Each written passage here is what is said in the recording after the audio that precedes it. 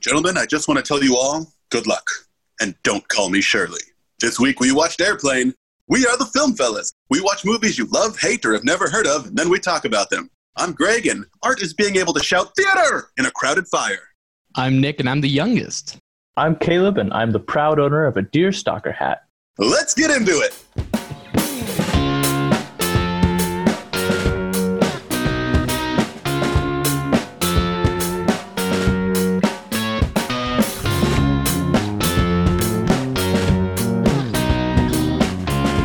All right, so welcome to the program. We are the Film Fellas, like I said. This week we are Sans Robbie, but we'll try to plug along. This Forever week in we our watched hearts. Forever in Our Hearts. Amen. This week we watched Airplane from 1980, directed by Jim Abrams, David Zucker, and Jerry Zucker. They also wrote it, hot off their previous writing credits for Kentucky Fried Movie. Let's get into our one-sentence summary. Caleb. All right. Say what you will about the flight, but at least our luggage got there on time. It's Sharknado, but it ends well. Kind of. What? What? It's a spoof. Airplane disaster with wacky shenanigans. More factual than it is funny. So we need that. We need someone to anchor this thing down. There you go. We're missing Robbie today, so. We're missing Robbie. I think we all feel it. So this movie is based on a film from 1957 called 0 Hour. The Zuckers and Jim Abrams like to record late-night commercials and do parodies of them in their theater show, Kentucky Fried Theater. And one day they recorded this movie off of TV, 0 Hour, and they basically just took this script and added jokes. There's lines of dialogue that are exactly the same. Scenes are exactly the same. Characters are exactly the same. If you want to look, you can Google 0 Hour versus Airplane, and it'll do side-by-side comparisons of scenes and everything. And they just punched it up with jokes and wacky gags and good times. Let's get into the thank you. Let's get into the summary. We'll start. The movie opens with a Jaws parody where you see clouds and you hear dun dun dun dun dun dun, and the tail of an airplane is flying, going in between the clouds, and it eventually flies off. The title comes up, Airplane. So we're at an airport. And we see all of our main characters, not introduced, just kind of showing up, walking into the terminal and going about their flights. Fellas? We have our main character, Stryker, come out of a cab, and he was an ex-military pilot, and he runs to find his flight attendant girlfriend, or ex-girlfriend, Elaine. And a bunch of jokes ensue as they go through the airport in order to get to the plane. Elaine gets on the plane because, of course, she's a flight attendant, but Stryker doesn't have a ticket. So he panics and goes buys a ticket. It starts smoking. It's crazy. He gets on the plane. They take off. Kareem Abdul-Jabbar, or Roger, is the pilot. And also a guy from the original Mission Impossible miniseries. Fellas. Wow. So the plane takes off. All seems okay.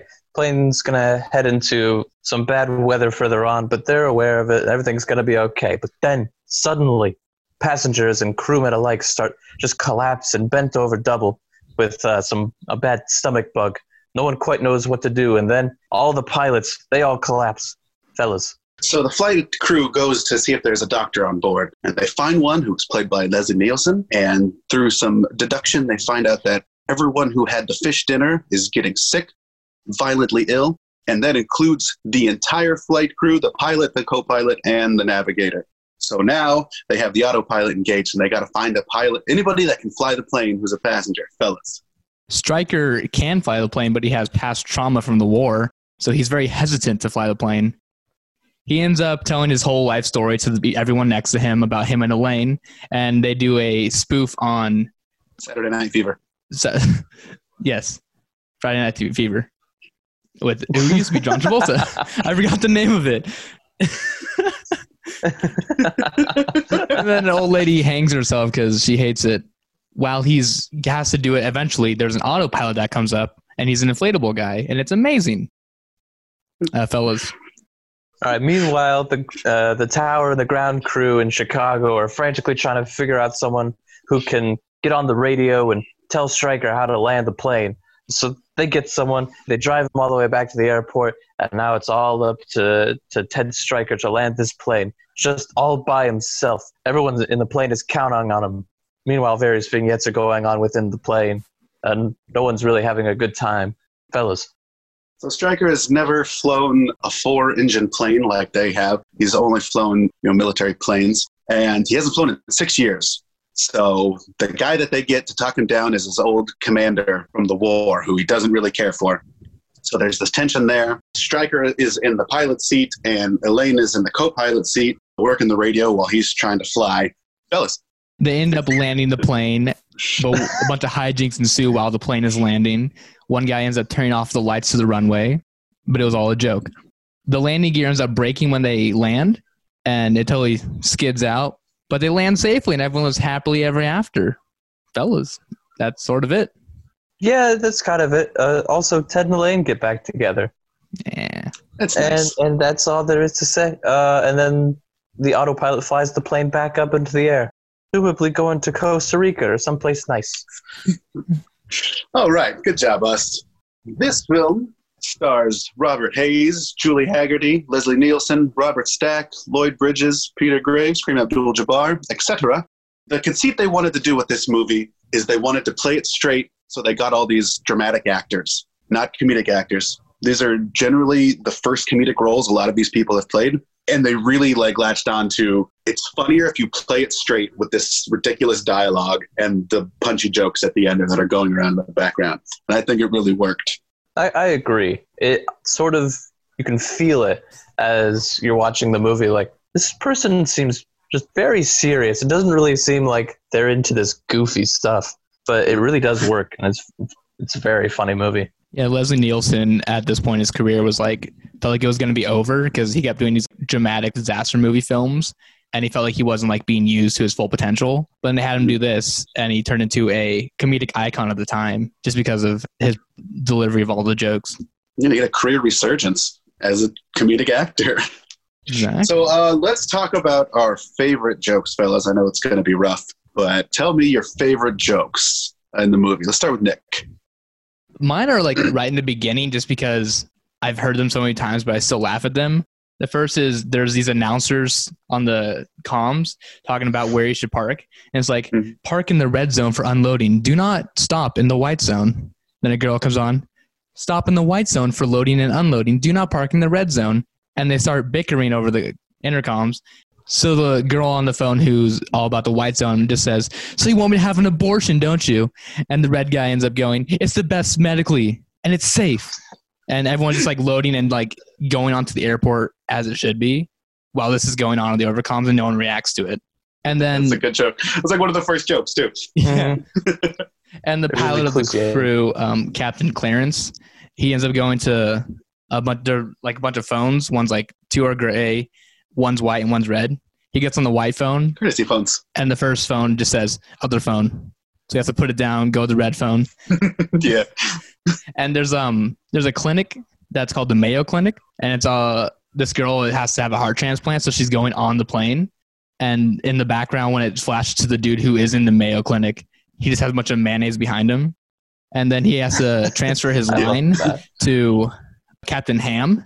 So yeah, he ends up saying, give me ham on 5, hold the mayo. And it was spectacular. And that's the first 5 minutes of this movie. Exactly. Yeah. Caleb, what is your favorite joke in the whole film? Great wordplay.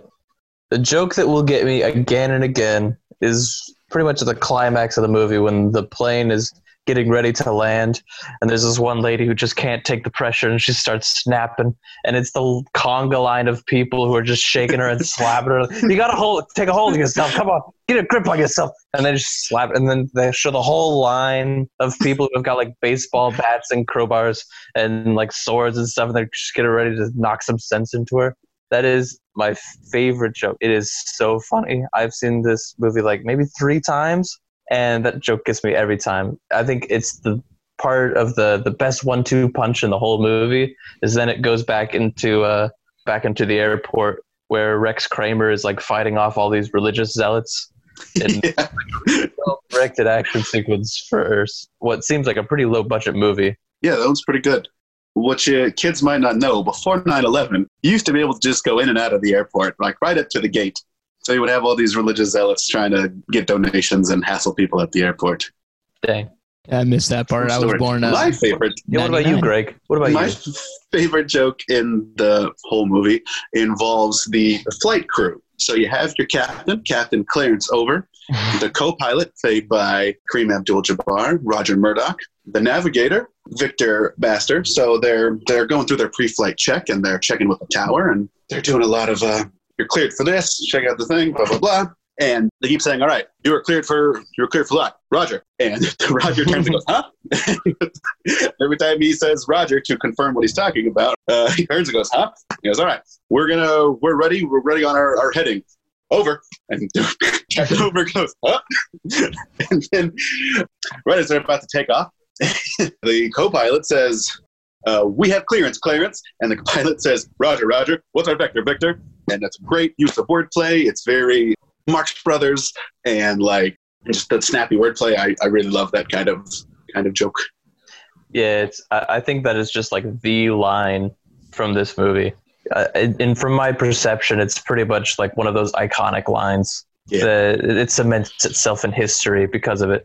Yeah, that one's good. So for this movie, we don't have Robbie this week, so we can't really talk about themes. So I say we just kind of go through and maybe discuss jokes, discuss character, just have a good time with this one. Okay. Be loose, crack wise, and so Robbie's I don't really have any good questions time for you beyond what the jokes are, because all this movie is jokes. Exactly. I told you the history. Really briefly, do we want to talk about jokes that like don't hold up to today's modern sensibilities? We could. Like, Nick, you have an opinion on that? Well, I think they hold up as long as you're not like looking to be offended by them nowadays. Because when you have to watch these old movies, you have to realize that it was a different time. But like the African American men on the plane who are speaking jive, where no one can understand them because they're like speaking almost Ebonics, and you have to get like an old lady to come and translate it, is sort of like insensitive. And a Japanese guy, he commits harikari. And then an Indian guy was going to light himself on fire. I think the joke with the old lady, though, is that the white old lady is the one that can speak jive. I thought that was pretty funny.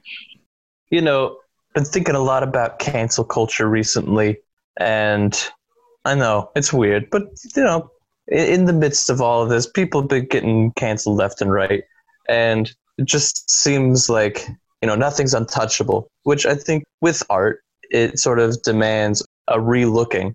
So in some things we just sort of turn a blind eye to, and Airplane sort of seems to be one of these, because as Nick said, some of these jokes, they do not hold up well, particularly in terms of race. You know, you have the gentleman on the plane speaking jive. You have the Japanese soldier killing himself in a ceremonious way. And, you know, you have some various stuff like that. And also there are some jokes where, like, there's this boy who's just sort of creeping on some ladies, checking them out in a rather insensitive way. So there's stuff like that. But there are also some really good and wholesome jokes in this one too. So I was just wondering, you know, where do we stand, us two white guys and a miscellaneous? Where do we stand on the wokeness of this show? I don't know about like me like not liking jokes because they've aged differently, but some of them are just like, I looked at them like that would not be very acceptable. Even with the co-pilot like breaking off and then like going to grab Elaine's boobs while I was like flying around the cabin, even though it's like a blow up thing, nowadays it'd be like making fun of sexual assault or sexual harassment, even though it's a blow up doll. Mm-hmm. I don't know. There were a few racially insensitive jokes, but I never felt like they were mean-spirited. Yeah, it doesn't feel like they're really out to oust any sort of particular group. Seems as if they make fun of most people. For a movie that came out in 1980, this could have been a lot worse. Mm-hmm. Yeah. I'm always like, when he goes to the Peace Corps and he like makes a basketball hoop for the Africans and they like start dunking on him right away. I always feel like that was sort of I feel like that was worse than the jive jokes. Yeah. And she starts doing a Tupperware party when usually the stereotype is like, it's hard for them to like keep food for a long time. So it's like, you can keep your hot dog buns clean for weeks. Oh, see, I saw that joke. We're introducing them to culture, and culture is a Tupperware party. I didn't see it as a you can't keep food joke, but to each his own. Yeah. Let's get into some jokes because this film is chocked full of jokes. Yeah, I would like to highlight some little touches that I liked. Sure. So for one, definitely noticed the Mayo Clinic was just covered with shelves of jars of mayonnaise. But like really early, within like the first 30 seconds of the film, when they're showing luggage going through like that X-ray conveyor belt, there's like a legit lung X-ray that just shows up for just a flash second in the corner of the screen. And you'll miss it if you're not looking for it, but that's just such a nice little touch. And for me, it screams that someone on the set was like, oh, can we have like an actual X-ray in this X-ray machine? And they're like, yeah, we'll make it happen. And those are touches that are just so fun to me. And it says that the people who were making this movie, they were having a great time. And I love that. So Nick touched on a joke during the synopsis. So Stryker is going to get a ticket so that he can see Elaine on the plane. And it being the 1980s, they asked him smoking or non-smoking, because that was a thing you could do. And he says smoking. So they hand him a ticket that is literally smoking. And he's carrying it all the way until he gets in the plane. Like he sits down and it is still on fire. It's still smoking. It's a great joke. Another one of my like favorite jokes is this old lady who's sitting next to Stryker asks for something light to read while she's going around passing around magazines, and she gives her a handout that's just famous Jewish sports athletes, and it's like 4 names. It's a little leaflet, yeah. I don't know, but I thought it was like more of like a dig, like there weren't that many famous Jewish athletes. Yeah, just about. There's a lot of little vignettes. They initially wrote it to have commercial parodies in there as well, but they found that the movie itself was pretty good, so they eventually whittled those away and just made the story just the airplane story and pumped it full of jokes. There's some naughty jokes in this one too. There are. Anyone have a favorite naughty joke? Because I kind of do. My favorite naughty joke is... What is your favorite naughty joke, Caleb? Oh, wait. Okay, go. Once again, I did want to talk about... I feel like the first half hour of this movie is solid. It is such a joyous watching experience. And then, like, the second hour, it's not a drag, but it's not as fluid as the first hour. I don't know. I could just be being a jerk. But, like, you know, an hour and a half of straight jokes does get kind of tired, no matter how good they are. And there are some really good jokes at the very end. So anyway, my favorite naughty joke in the first 10 minutes when Captain Over is looking through some magazines, and they have the magazines labeled in, like, their little gas station store or whatever kind of store airports have these days or those days. And the magazines are labeled fiction, non-fiction, and whacking material. Yeah. And then I was like, well, first of all, this is just so surprising that it just made me chuckle. And then I was looking at the magazines they had, and I mean, all of those magazines were, quote, whacking material. There was no fiction, non-fiction. They just put it full of, to quote the mayor's wife in The Music Man, smutty books. I like the Did you magazine. See that he was reading a copy of Modern Sperm? Yeah, Modern Sperm. Yeah, I did. Oh.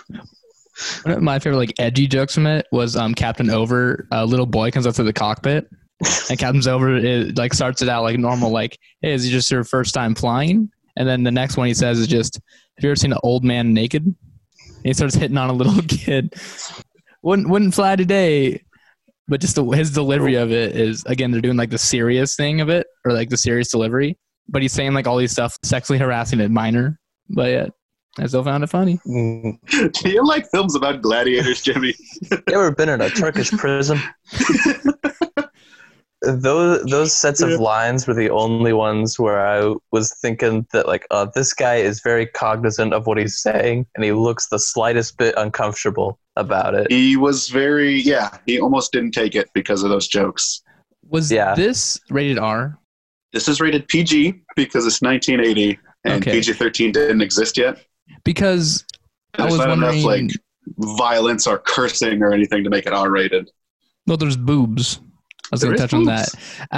Out of nowhere, like, they first hear the plane's going to crash. All the cast we already see are just start freaking out, and all of a sudden, just a random girl comes over topless and past the screen. And it's just like, was he just sitting topless in the front of this plane the whole time we just never saw? Yeah. Presumably. Well, I like the two people are sword fighting in the cabin right after that. Yeah. That's my like. All right, Such nobody chaos. panic. By the way, does anyone know how to fly a plane? And they erupt, and like the extras do a pretty good job of being chaotic by themselves. But I love that bit where they're just sword fighting. So there's a little girl who needs a heart transplant, which is why we're talking about the Mayo Clinic. And so she is in the front of the plane on a hospital bed with an IV hooked up. And one of the stewardesses gets a guitar from a nun to sing the song to the little girl and try to cheer her up. And she starts getting really into it. And she turns towards the rest of the plane and knocks out the IV. And the little girl is like fidgeting and twitching out because she's not getting her medicine while she's just happily singing along.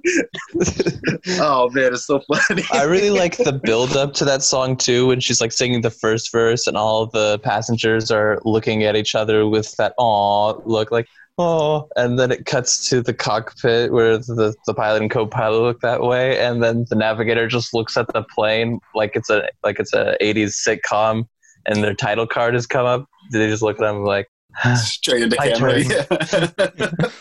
Just one of the jokes that really stuck with me, the kid who was getting hit on by Captain Over, his parents are like sitting together and the stewardess offers him another cup of coffee, and the wife says she'll take one but her husband won't. Then her husband takes one and she just like looks off into space like, he never has another cup of coffee at home. And then later on he vomits and she does the exact same thing and goes, he never vomits at home. It just like caught me so off guard. So that speaking of jokes that don't hold up, that is a direct parody of a U-Band coffee commercial that was playing at the time. Yeah, I was going to ask you about that. Yeah. Like, I figured you would know. Like, I did not understand and according to some trivia I read, that's actually the same actress from the commercial. Oh. She auditioned and just didn't tell them. I guess it's supposed to be the coffee is so good that they're at their friend's house and they offer a second cup of coffee, and that's the exact scene plays out. So people saw it in theaters were like, ha ha ha, I saw that on TV. But now we're like, I don't know what that is. Like, what's going on? Does she think that Another he's good being an coffee infidel? joke I appreciate is when the young kid dressed in his business suit acting like an adult is like, excuse me, would you care to join me for a cup of coffee? And she's like, oh, yes, I would. And they're all very formal and proper. And so he sits down and they have their coffee. And he goes, would you like cream? And she goes, oh, no, I take it black, like my men. And just casually drinks her coffee. And they're like 8? Best is the in that kid's defeated ballpark. face. That Little kid's kids face. playing adults is hilarious. Mm-hmm. The kid's face in response to that is my favorite part of that joke. Just like Yeah. I'd never had a chance. What a mistake. What a fool I was. What a fool. And I'm just reading my notes again. Okay. Too many. It's like, I got more favorite jokes, yo.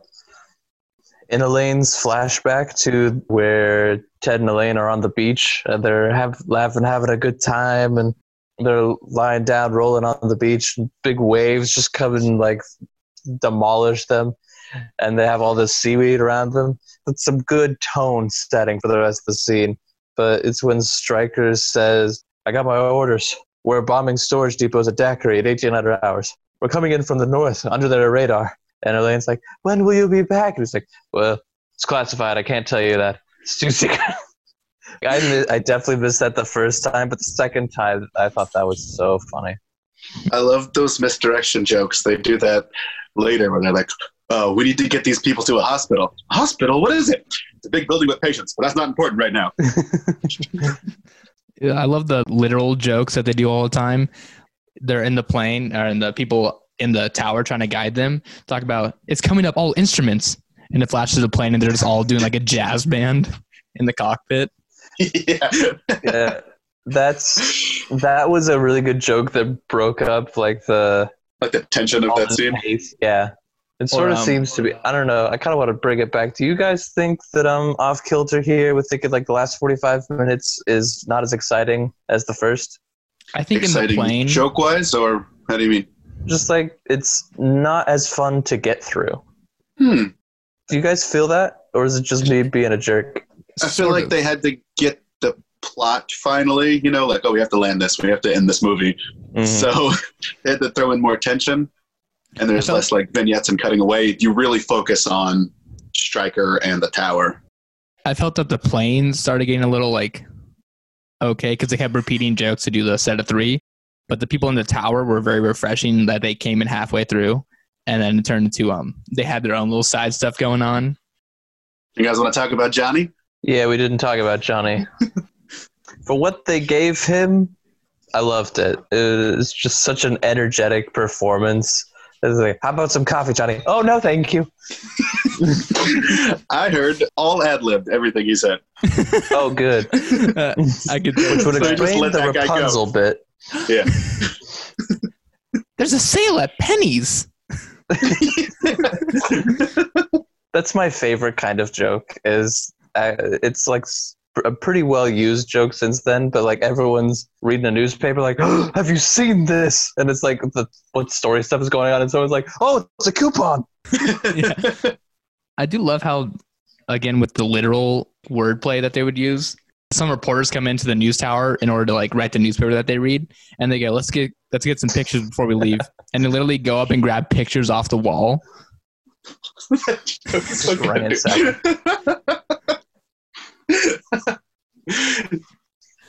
Did anyone else get nostalgic about that scene when they're driving Rex Kramer back to the airport and they have that really bad car green screen combo? Yeah, they got the rear for projection some going. reason, it just reminds me of old-fashioned movies that I really love. And so the whole time you're just watching that green screen, and then they swap to like there's a bunch of horses chasing them. And the road just gets progressively windier. He's following the road pretty good, and then the road gets super windy, and he's not turning at all. And he's fine. Yeah, and then they swap in a bunch of horses and a bunch of other crazy stuff behind him. There are some. Oh man! So the scene in Rex Kramer's house, where there's all this mirror stuff back and forth to see like what's going on in the living room while they're standing in the hall, and then he's talking with his wife, and he's like, "All right, I gotta go," and he walks through the mirror to leave. Oh man, that was just a great setup for a joke. I think I missed that. I've seen a good it one. 3 times. How did I miss it? It's a quick joke. He's just like, all right, I'm gonna go, because it looks like she's talking off towards camera and he is in the mirror, but he's actually behind her, just in a doorway that looks like a mirror, and he walks through the mirror. It's really was funny. how it was set up, because originally it was him looking at himself in the mirror and you can see both of them, and then it flashed to the dude just getting destroyed by the dog, and then when it comes back it looks like the same shot, but you just don't see him in front, and then he just goes, all right, let's go, and walks through the door. Yeah, so good. I was like, whoa. There are some jokes in this movie that I felt like went on a little too long in ways. When he does the flashback to the Saturday Night Fever thing, and they had Girl Scouts fighting, he ends up starting off at, you have to be able to know how to use your fists in order to come into this bar. Fight breaks out almost every night. And 2 Girl Scouts are playing poker, and one flips over her hand. She was cheating, so they start doing a fist fight. But during the entire flashback, they're constantly fighting. And like, it's funny at first, it's like, hey, Girl Scouts fighting. But then like every time you see them, they continue to do the fight, and sort of like, yeah. I wanted to talk about that fight because that fight scene was pretty good. Oh, yeah. Like, it looked like those girls were landing. They were throwing breakaway bottles at each other and throwing chairs, and it just looked violent. And these 2 Girl Scouts. Yeah, that's the best part, is like probably like the second third of that fight when they break the bottle over her head, and then the second one grabs a chair. It was some really good prop work there. Yeah, the more that it looks like it hurts, the better that fight scene gets. And because otherwise, I'm kind of with Nick. That scene is like something that sounds really funny on paper, like or when you're writing it in the writer's room. But as soon as you film it, it sort of just becomes par for the course, I guess. Because there's definitely funnier jokes in that flashback. Definitely, but it does. I think it pays off because they cut back to them 3 times. Again, rule of 3s. And by the end, you're like, this dance is going on and on and on. And then the girls break into that scene again, and it breaks up the monotony of that scene. Yeah, they're just slow dancing, and all of a sudden one Girl Scout just comes flying in from the side. The dance sequence has some delightfully terrible cowboy switch going on, where they'll flip away a stunt actor, and then the real actor will jump in, and they don't cover it very well. Probably intentionally for the joke, but it's really funny. Yeah, when Elaine jumps into his arms. When he throws Elaine up in the air and she never comes down, then all of a sudden she just like comes running out from the side. She doesn't come down on the screen or down the screen. She just jumps off from like scene left into his arms. It's like, wait, where'd she come from? Yeah, and she And- just jumps up. And for all their efforts, they could not make the interior hazy enough to disguise the harness strings. They tried their best, but like when they're flipping around, or Elaine's like pinwheeling Stryker in a circle by just holding his ankles, or when he's doing that, they're doing a little bit of breakdancing, or is that a Jewish Yeah, like wedding the Russian dance? dance. Yeah, the Russian dance there, and like he starts juggling. I really like that, but once you see the harness, you can't unsee it. And I wonder again if that's just the limitation of the budget or if that was just a joke. Hmm I don't mind either way. They're That's not, one yeah, of they're the not things. above leaving it in there. Mhm. I thought personally it was part of the joke because of how he was so calm while doing it. Like he knew you saw Yeah. he was not moving, but he was just like sitting there like Yeah. smiling while doing it, no exertion at all. Yeah. He looked like he was in a baby chair. You know those baby chairs that like hook onto the doorway, and Yeah. you can just like use their legs and bounce on it. That's what he looked Mhm. like. It was good. I love how they like kept making fun of disco throughout the whole thing too. The whole point of like disco dancing with someone else is someone doesn't move and you copy them as fast as possible. And a guy gets a knife in his back and starts like pointing to the knife, and Elaine just keeps doing the same movements he's doing, like pointing to the knife, like, yeah, it's still fun, yeah. And then Yeah. during the first descent of the plane when they're going through Chicago, there's a radio station saying, here at VAV or WVAV, we will play disco forever. Disco will never die. And the plane immediately takes out the antenna and it just shuts down. Yeah, I didn't even Actually, notice. it's Oh, you got notes? KZAZ Mm. or Zucker Abrams Zucker. Ah, Oh. But yeah, they are. It was 1980s. Disco was over. yes. There was that event where it was. I like in the disco scene. There is some classic throwing things off the screen sound effects. At one point, he throws his hat and does the, and then somebody throws the hat back, and then he takes off his jacket and he throws it, and then somebody throws the jacket right back at him because I don't want your jacket. And also earlier in the scene when the guy gets stabbed, he gets stabbed with like the cartoonish like.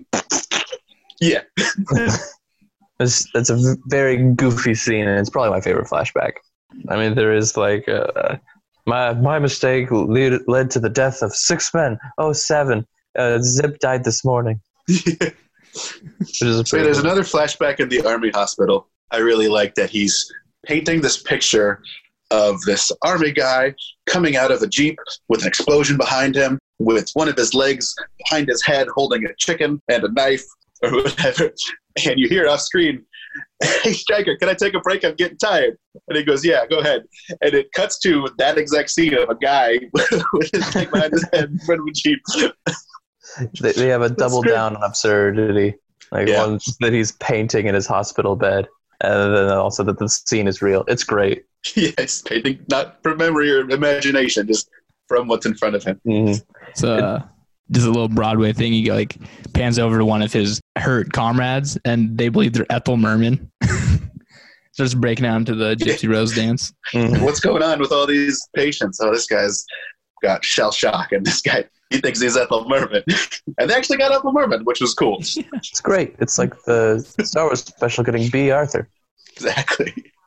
I do like how the directors, some of the jokes they did were just taking small things that you think of everyday things and just expanding them to a whole nother level.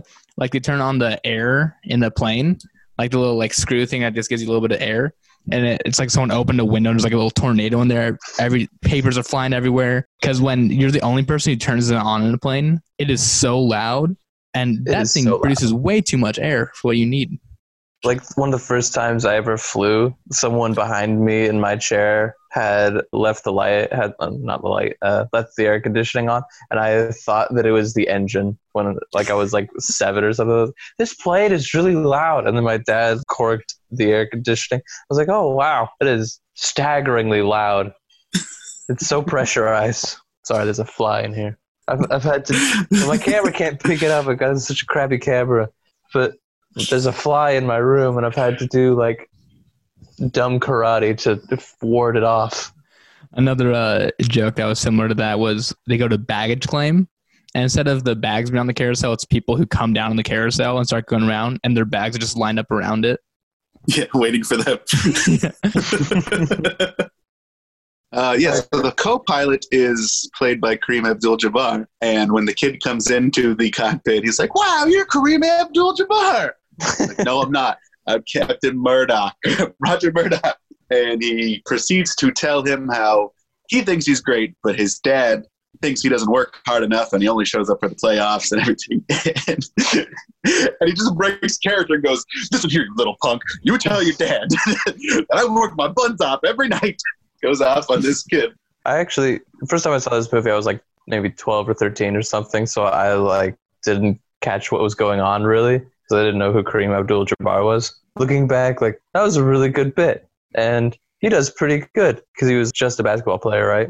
Mm-hmm. Didn't do much film. It's interesting that he's number one. Enter the Dragon with Bruce Lee. He's the giant guy he fights in that movie. Yeah. Oh, yeah? So, yeah, he used to train with Bruce Lee. Well, you guys, he has like 38 actor credits. Yeah, he's the first person that comes up in the IMDb airplane, which is pretty interesting. Mm-hmm. Hey, speaking of, because the credits were listed alphabetically. Okay. I was like, oh, they just really like Kareem Abdul-Jabbar. Speaking of IMDb, you know the Autopilot has its own IMDb page? I saw that. Yeah, it's just credited as Otto. And he has his own biography. Otto is one of the most iconic movie objects of all time, not only recognized by audiences around the world for his performance in Airplane, but he also has a profile page on IMDb, along with other cultural icons like Wilson the Volleyball and Ronald McDonald, and then et cetera, et cetera. And down at the bottom is a little is known about his fate and other projects, except that he disintegrated in Jerry Zucker's garage some years after his famous film role. I heard that. I saw that he was credited as being an Airplane and an episode of Mythbusters. Yeah, I see that. I don't know if that's archival footage or... One episode in 2007, so season 4. So for all you film nerds out there, Mythbusters season 4. Oh. Go check out whatever they got going on over there. I liked that bit where like the soldier's going off to war on the airplane and he's seeing his sweetheart off, and there's a train conductor's like, "You better get on, son." And the captain puts the plane in gear. I love that, by the way, that the plane has an old manual transmission. And then she's like, "Don't forget to ride." He's like, "I will, darling." And she runs into like one of the pylons on the runway. It's like, "Ooh, I'll write every week, I swear." And he's like, "Here, remember me by your watch." But you can't. No, I can. It doesn't work. I just want to take a moment to like gush about Leslie Nielsen a little bit more. Let's do it. Please. He, first of all, his delivery is one of my like, I want to be able to do that at one point in my career. I would break saying half the things he said. Like they're asking what he had for, or what there were, the options were for dinner. He's like, we had fish and steak. And he goes, I remember. I had the lasagna. And it's just stuff you don't think about. Yeah. Or Stryker's like talking to Leslie's character and the other flight attendant, and he says something and then says all together afterward, and they just repeat it to him. Yeah. That's a different kind of flying altogether. Flying altogether, yeah. It's an entirely different kind of flying. Yeah, or like I like the obvious jokes. It's like, "Oh, I think this man next to me is a doctor. Oh, excuse me, sir. I'm sorry to wake you. Are you a doctor?" And he's wearing like a stethoscope. Yes, that's right. Yes, I'm a doctor. So many random throwaway gags in this. Like at one point, Leslie Nielsen had just given a girl like a gynecologist appointment. She's up in like the stirrups and everything, and it's just what's going on? It's like 5 seconds, and he looks at her. What's going on here? Yeah. Oh, I thought he was delivering a baby. Either way. The point is, he was face in crotch. He looked like he had a stapler in his hand. And he did the speculum. Oh, yeah, that's what that is. Open. I wouldn't. I like that Stryker, after suffering his war trauma, he developed a drinking problem. Not so much that he drinks alcohol, it's just that he can't physically drink anymore. He keeps splashing it in his face. Mm-hmm. And I think you can see the origins of that actually in the bar disco scene. When the Girl Scout gets thrown across the entire bar and they all lift their drinks, and Stryker's the only one who like lifts his drink up and it hits his temple with it. So who knows? Could have been intentional, could have been not. I rewound it a couple times. Too close to tell. But I mean, you go into this thing knowing what gags you want to set up. So it's not too far out of the question to assume that these guys are pretty smart. This had super dark / super dirty humor at points. Captain Over's wife gets a call, and she was in bed with a horse. And they're playing it off like they just had sex and it was like a one-night stand.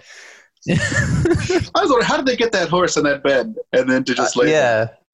Probably like, animal abuse because, like they had fish suffocating on the beach. So a dirty joke I really appreciate is one of the times when the plane is dealing with some turbulence because no one's at the controls and the plane's shaking, and it shows a piece of Jell-O jiggling, and then it pans over and it's just the boobies jiggling because that's a delightful joke.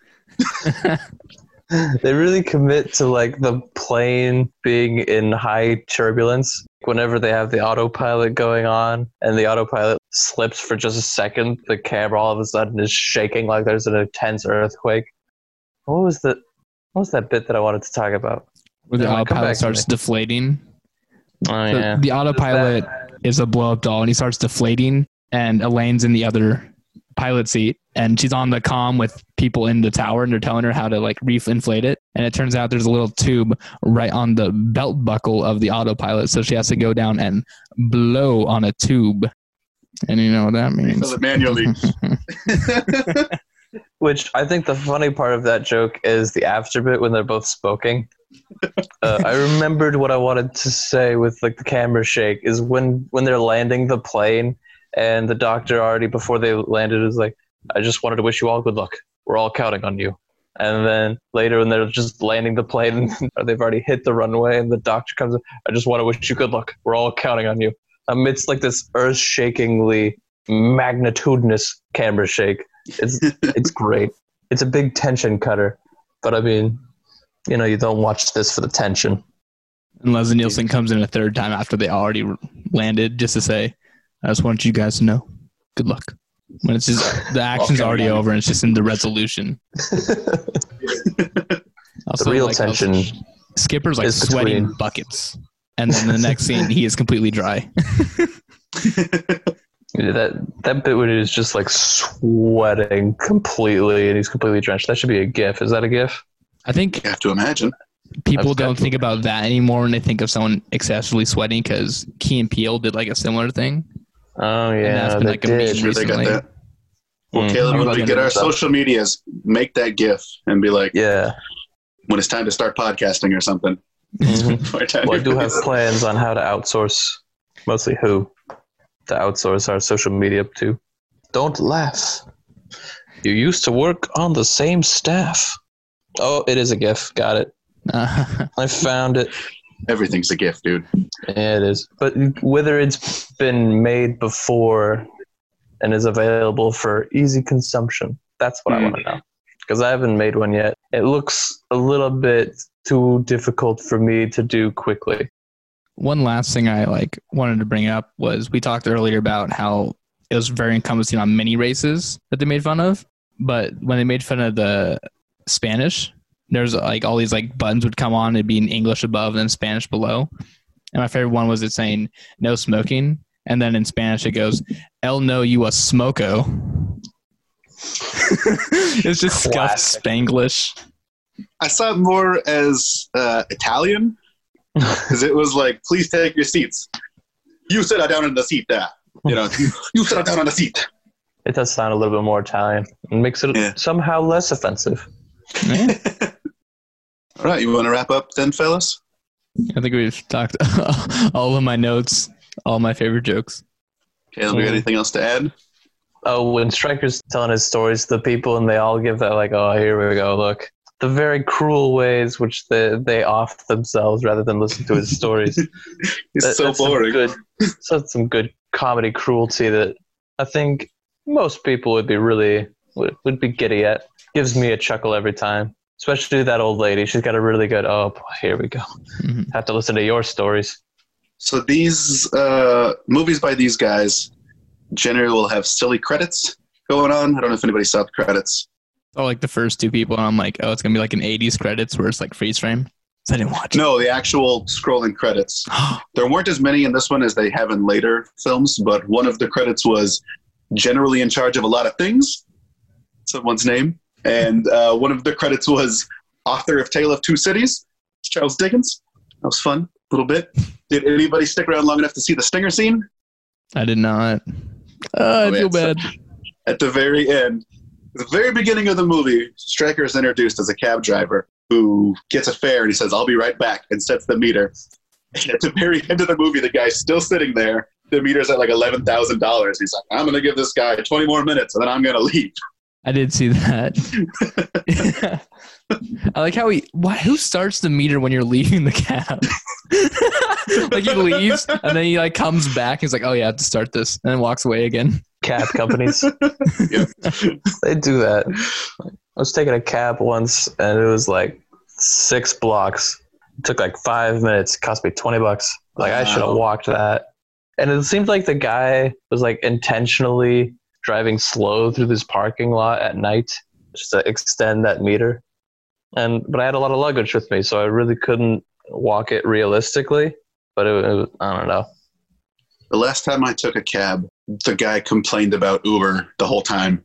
And I'm like, you guys aren't really making me want to ride with you if you're just complaining and being negative this whole time. To be honest, I've never taken a cab. Even when I was in New York, I just Ubered because I'm very scared, and that means I have to carry cash in New York, and I'm not about that.